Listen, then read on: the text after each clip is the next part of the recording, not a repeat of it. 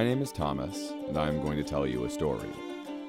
Before we get started, note that this is episode 6, so if you're just joining us, I'd recommend pausing here and starting from the beginning. Also, since this is a new story set in a fantastical land, it may not be the best experience to multitask while you listen.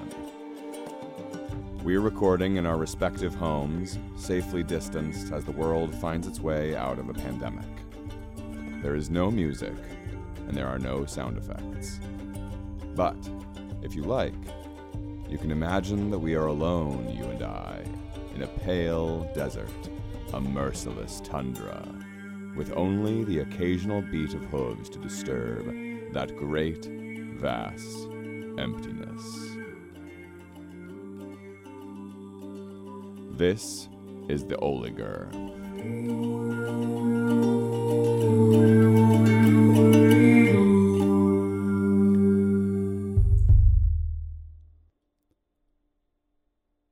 Gemmogen dashes through the woods, leaping from fallen logs to mossy stones with her usual grace made clumsy by the desperate urgency in her step. Alt lags behind, tearing through thorny shrubs and low-hanging branches as his boots sink into the loam with every footfall. The trees appear to flicker and dance in the light of the living pyre, as if they are about to burst into flames themselves. Gemmogen casts a desperate look back, just as the thing roars, a strangled, discordant joining of screams.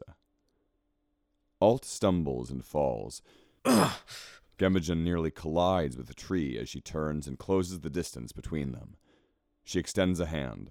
Alt takes it, and she pulls him to his feet and into another mad dash. So our plan is to outrun it? Alt gasps. Gemmogen glances to the left. It's still there?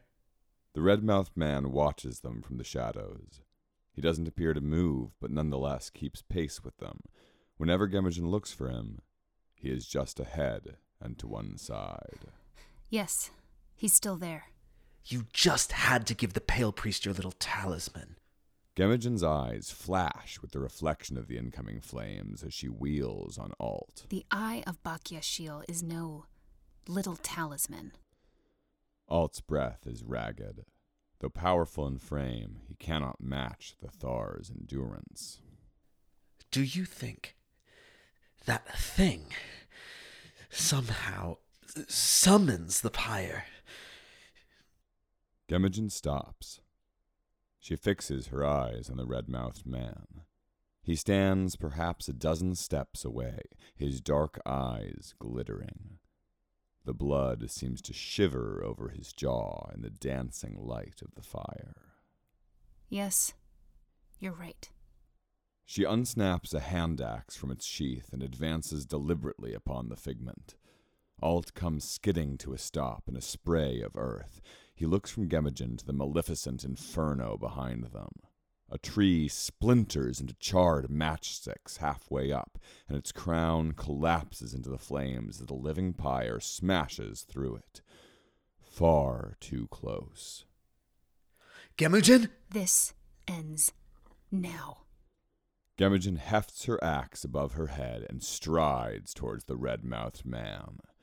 Her muscles tense, ready to bring the blade down upon his slick, impassive visage, ready to cleave his skull in twain. But then she stops. Her arm shakes. Her eyes lock with his, face to face. Kneel.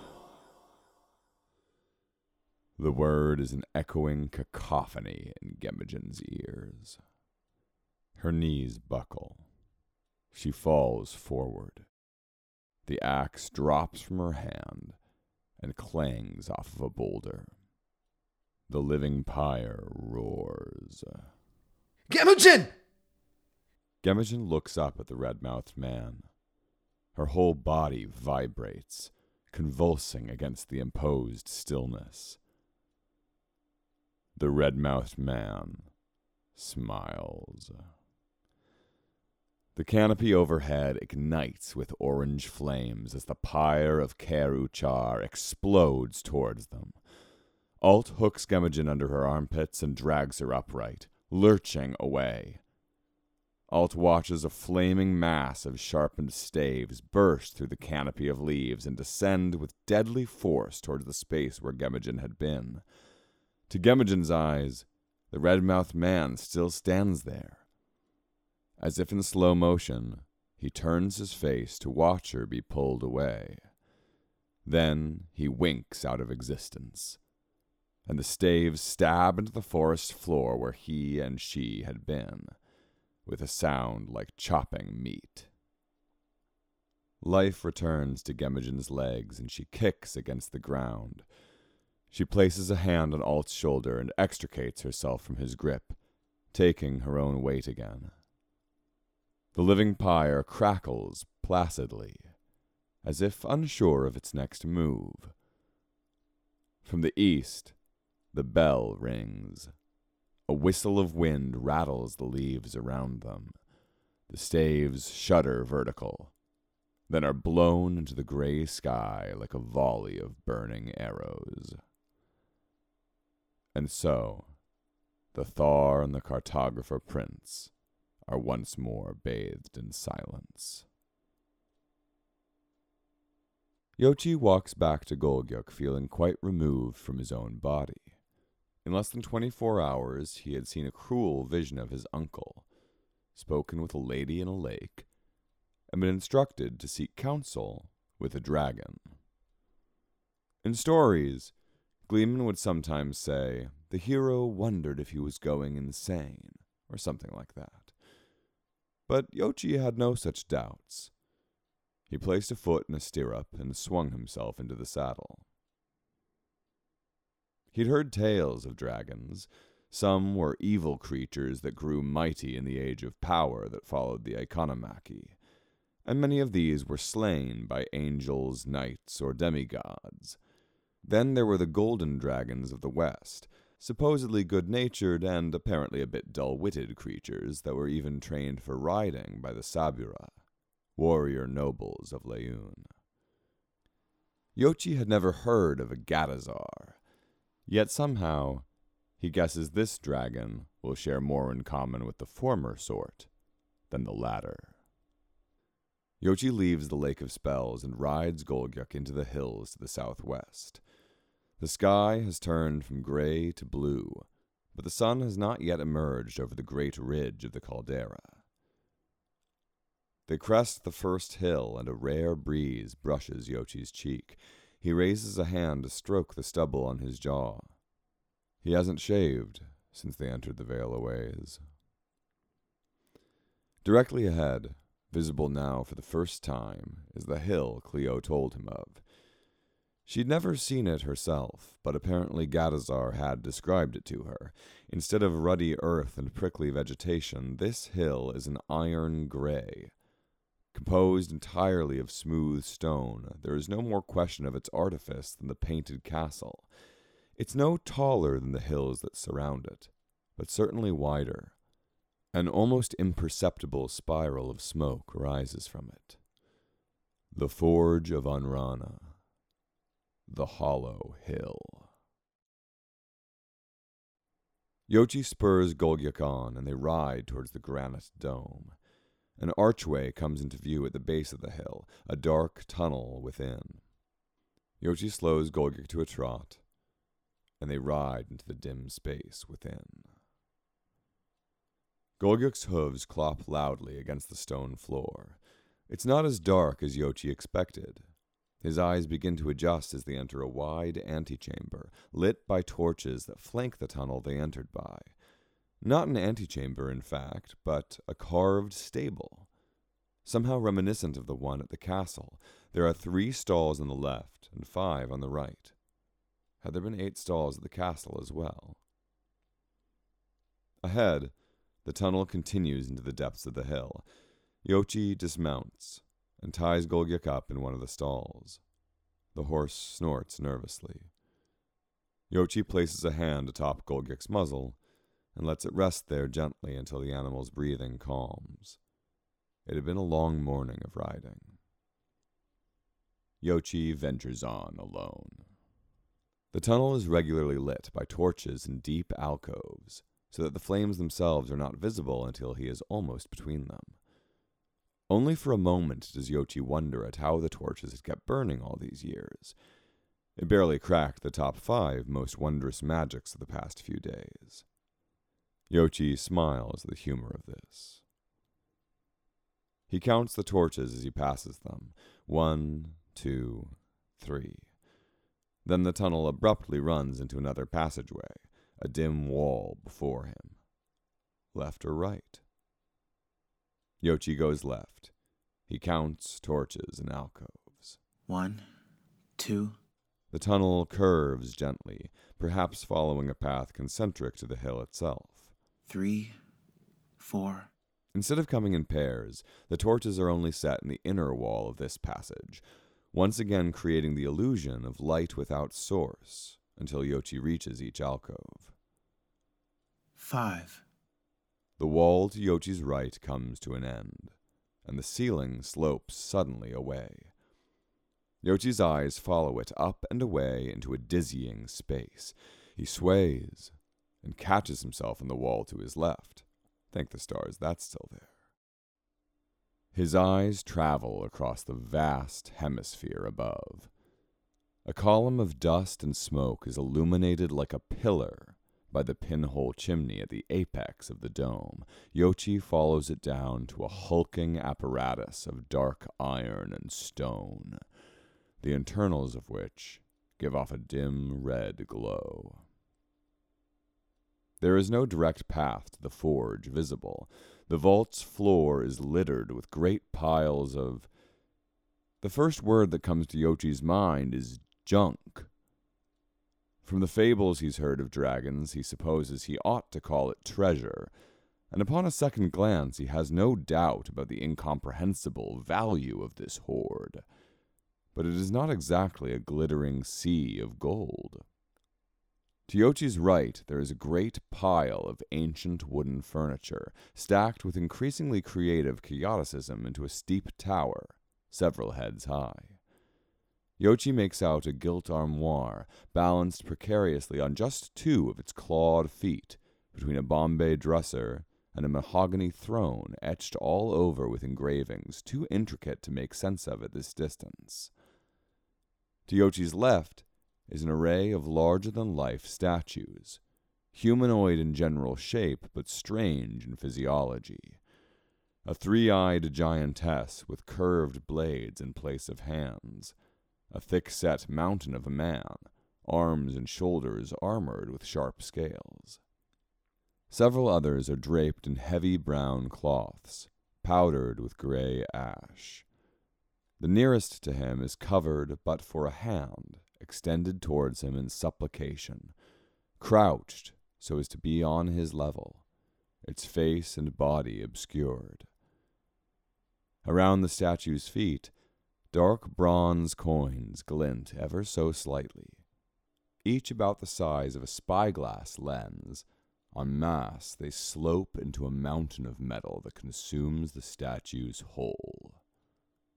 How many more were buried beneath?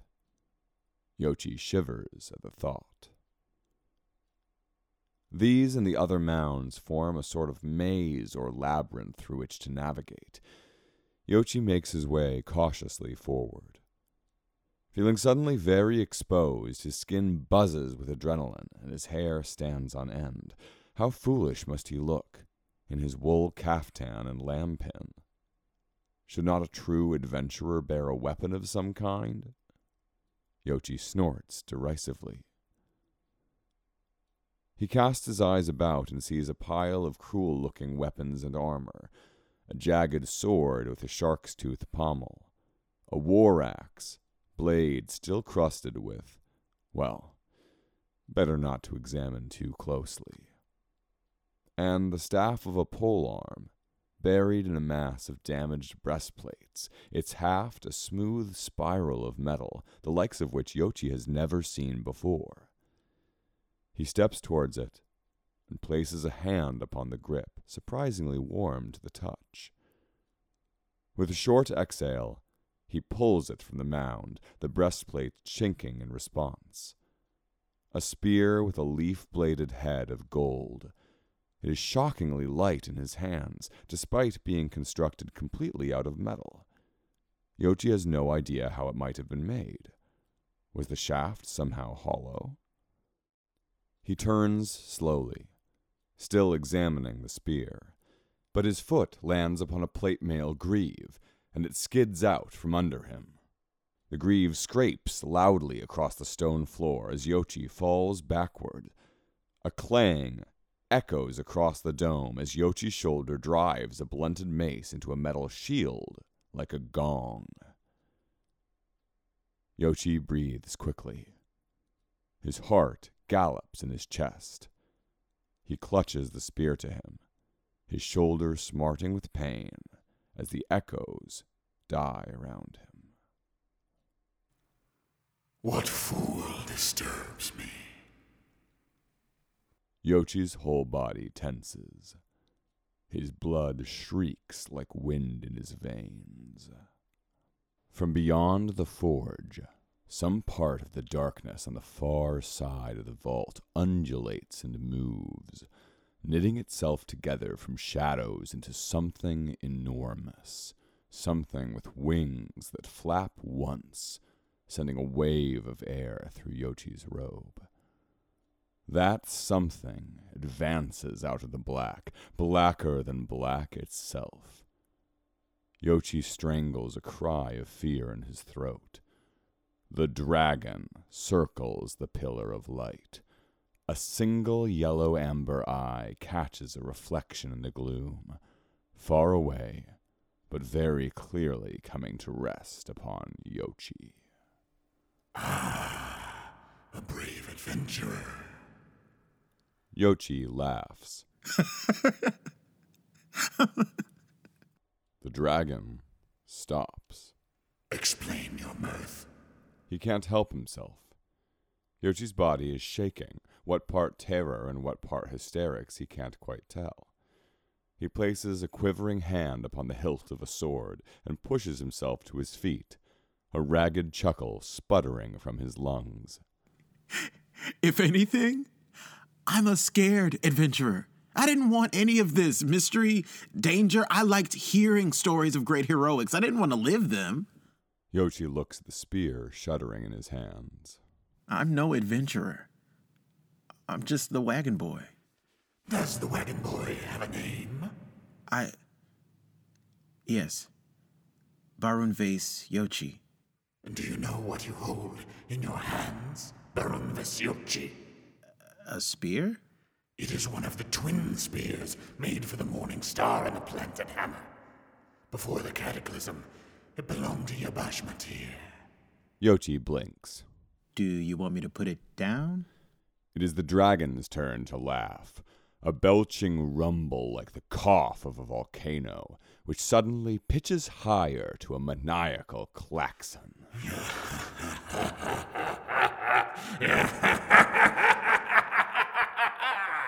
The dragon leaps suddenly forward, with the fluid movement of a panther. Yochi starts in fear. The dragon's head now looms nearly above him. Huge. Why shouldn't you keep it? You are more a man presently than any of the gods. Yochi is so scared that these words wash over him without him thinking much about them, or how nonsensical they seemed. Trembling, he unties the feedback at his hip with one hand. And what about this? He withdraws the oblong rock he tripped over in the castle stables. I don't know what it is, but I have a feeling you will. The dragon peers at it. Then he growls. I almost didn't recognize it at first. It's filthy. Is it? Yochi scratches at it with a finger. It's true. Flakes of black earth curl under his nail. So, you seek the lost gods? No. I mean, yes, Gimogen seeks the lost gods, but I want... He hesitates. Cleo, in the lake. She said you could see the truth of curses and such things. Cleo Ben Izaris steered you right. I see the engines of magic as clearly as you might see a wheel turn. Good. He takes a deep breath. I want you to free me from the red-mouthed man. Katu helps Naraset down the stairs to the courtyard of the painted castle. The journey to the belfry and back has left them with a powerful hunger. It cannot be a coincidence. Katu shakes his head distractedly. What cannot? The burnt bell, the impaled god, and the living pyre first seen in Cella Celestia, and now here. As they step onto the charcoaly black earth of the courtyard, the bell tolls loud above them. Katu jumps, and Naraset shrinks against a pillar. The sound is incredible. It seems almost to shake the castle itself on each great boom of clapper against bow. On the third clang, Katu remembers the eye of Bakyashil. He scrambles it from his robe and holds it tight against his chest. Naraset presses their back to the pillar opposite Katu, their eyes seeking. From the stables, they can hear the oxen grunting and mooing. The bell rings 7 times, then falls silent. Katu steadies his breath. That was startling? You're telling me, a voice says from the center of the courtyard. Katu jerks around, extending his arm to place the eye of Bakyashil between him and the plinth. At the top of the great marble block, a woman's head has emerged, her dark hair gleaming with droplets of water, as if she'd been spritzed by a spring shower. She is almost gaunt, with deeply set eyes and paper-white skin stretched over her cheekbones. I've heard many a bell in my time, but never one quite so threatening as that. Katu's arm shakes. Who? How? What are you? Cleo makes a face. Rude. Yochi said you were a priest. I am Cleo Ben Izaris, warrior of the stars and woman who sticks her head into basins. And you must be Katu. She turns her eyes to the Thar. And you, Naraset. How do you know us? I've got a message for you. From Yochi. A message? Yochi sent you? He asked me to help you. There's a thin pool of water from the Lake of Spells at the top of this plinth. This should be fun.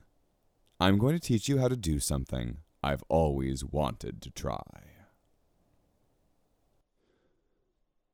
Out of the woods at last, Gemmogen and the cartographer break into the sea of Turum Kar. The morning sun lends some warmth to the blue-gray grass. It sways menacingly, as if the field was one great organism, lying in wait. What now? I imagine tracking Golgyuk did not remain a top priority while we fled for our lives. Gemmogen laughs, only a bit coldly. No, indeed. She scans the sea of grass. Surely he'd make for some kind of landmark, as we discussed at first camp. The Lake of Spells, or the Forge, I mean.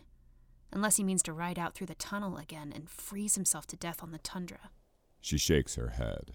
No, I don't believe Yochi would take Golgyuk if he was seeking death. If I know Yochi, I'd guess the lake. Alt places a hand against the pouch containing his journal.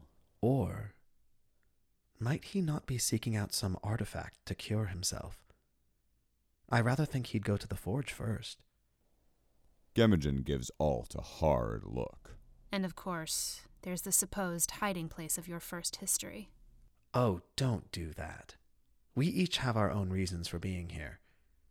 Except Naraset, I suppose, who seems to be in it purely for recreation. Gemmogen scoffs. I nearly forgot what a dense people you Ulgan are.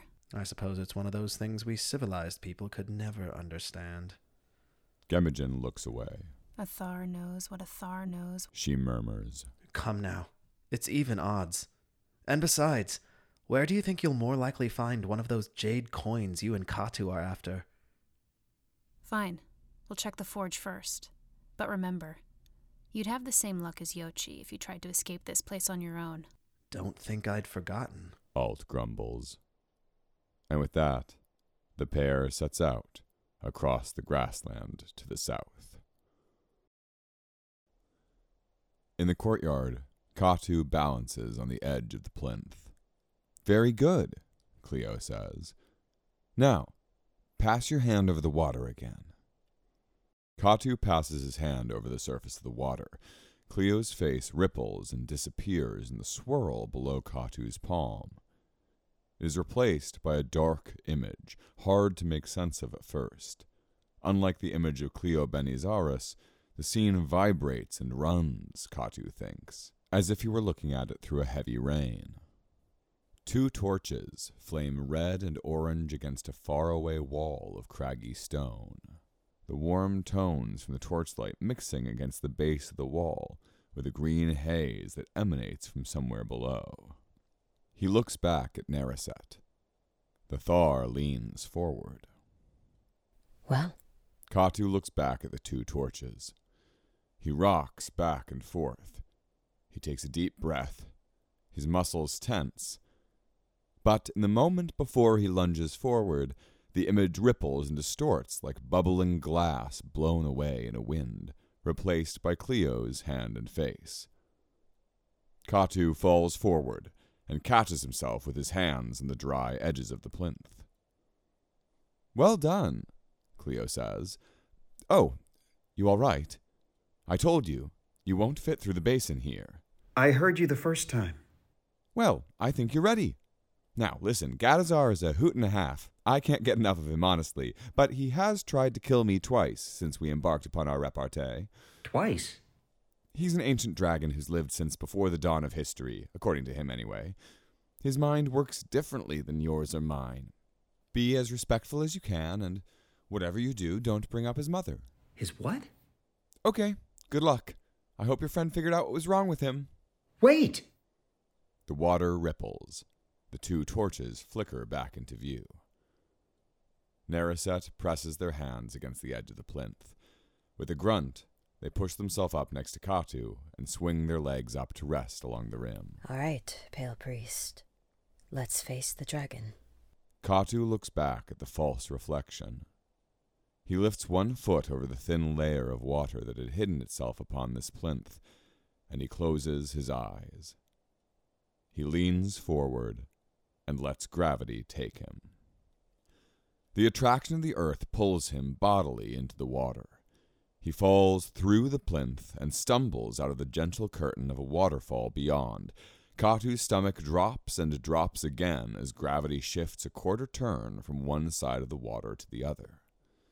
The water from the fall flows quickly out of the pool and into a channel that runs down one side of the hallway. The 2 torches still shine before Katu, illuminating the passage wall with a ruddy glow. Phosphorescent green crystals ring the pool, providing an eerie supplemental light to everything.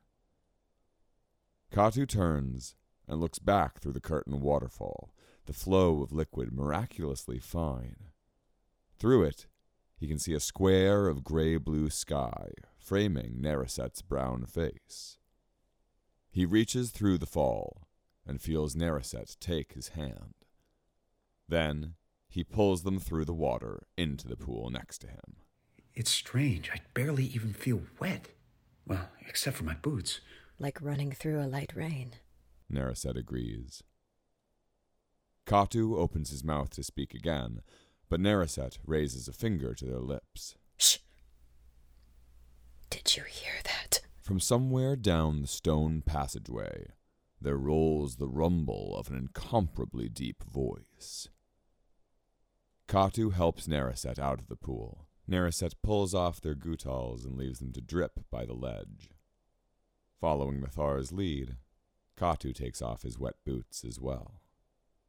Then they creep down the passage, following the stream of enchanted water. "Free you from the red-mouthed man."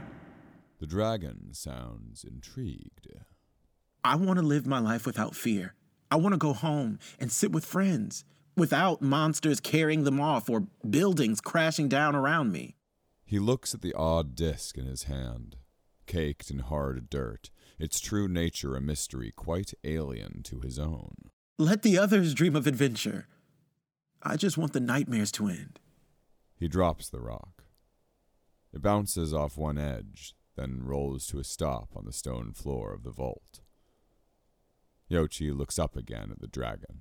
My Uncle Catter told me it was a curse. And you trust your uncle in such matters? Well, I don't know if it was really him. One of our party, he performed a chromament. The dragon hisses and prowls around Yochi in a circle. The chromament! You have brought to my doorstep a man of the imperialist heavens!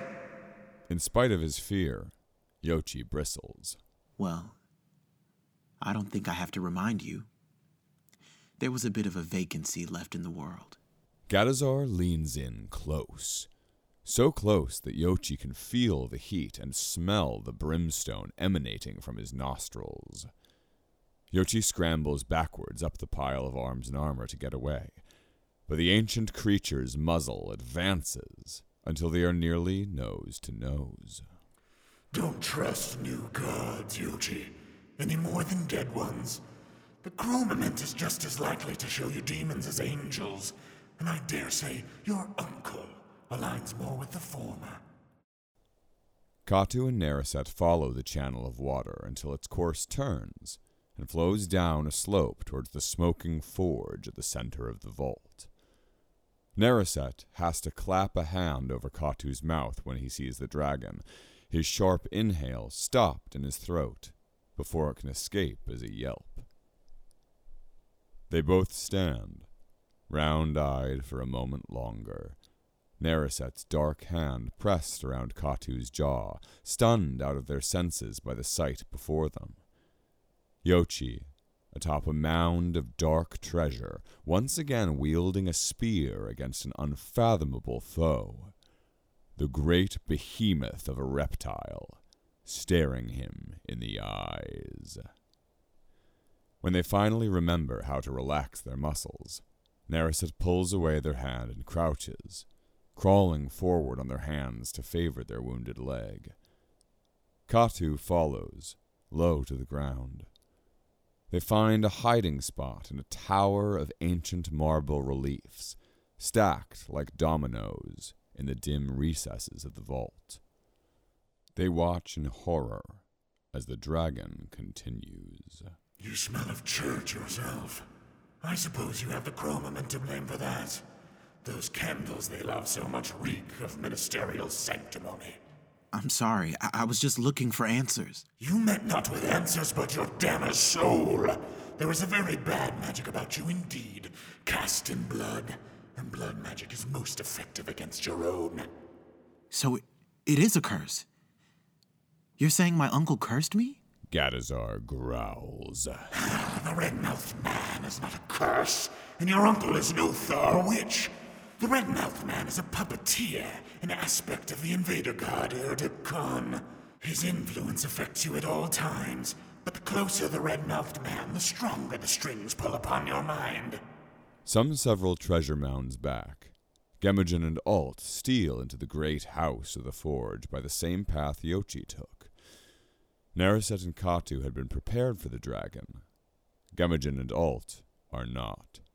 They freeze in shock for too long, and count their blessings that the dragon's tail is to them, before finding their own hiding places. Neither Yochi nor the dragon sense their presence.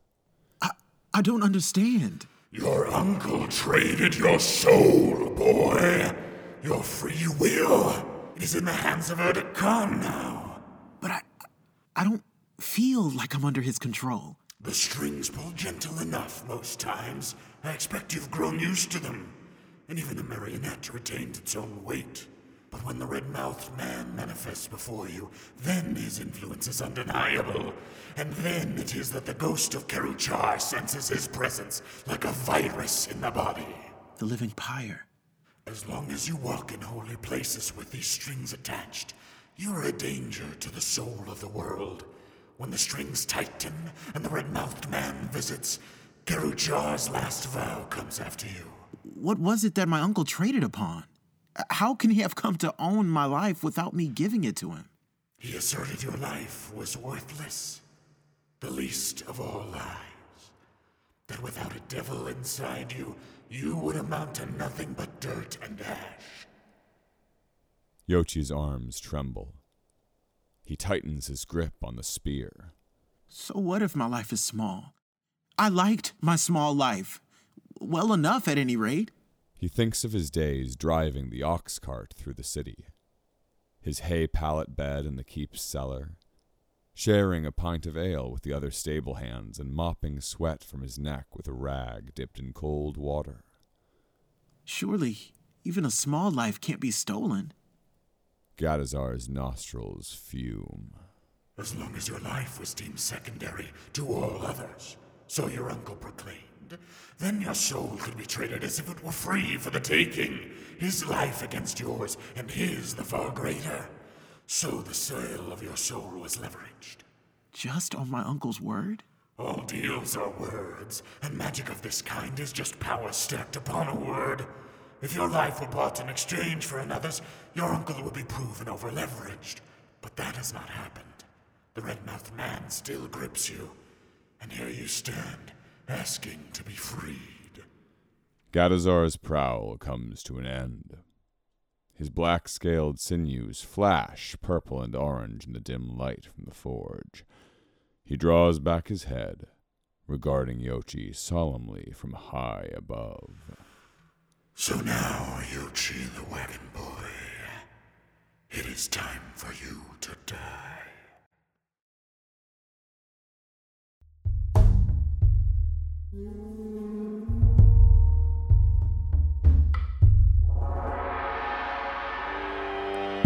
This was episode 6 of The Oligar and of season 2 of Thomas Tells a Story. The show is written and created by myself, Thomas Constantine Moore, and our theme music is by Joe Mendick. Yochi is voiced by Heron Atkins, Gemmegen by Molly Griggs, Katu by Jeffrey Omura, Naraset by Alexis Floyd, the cartographer by Heath Saunders, and the voice of Gadazar was provided by guest star Nico Benson. Thank you for listening. We will finish this story in another moon.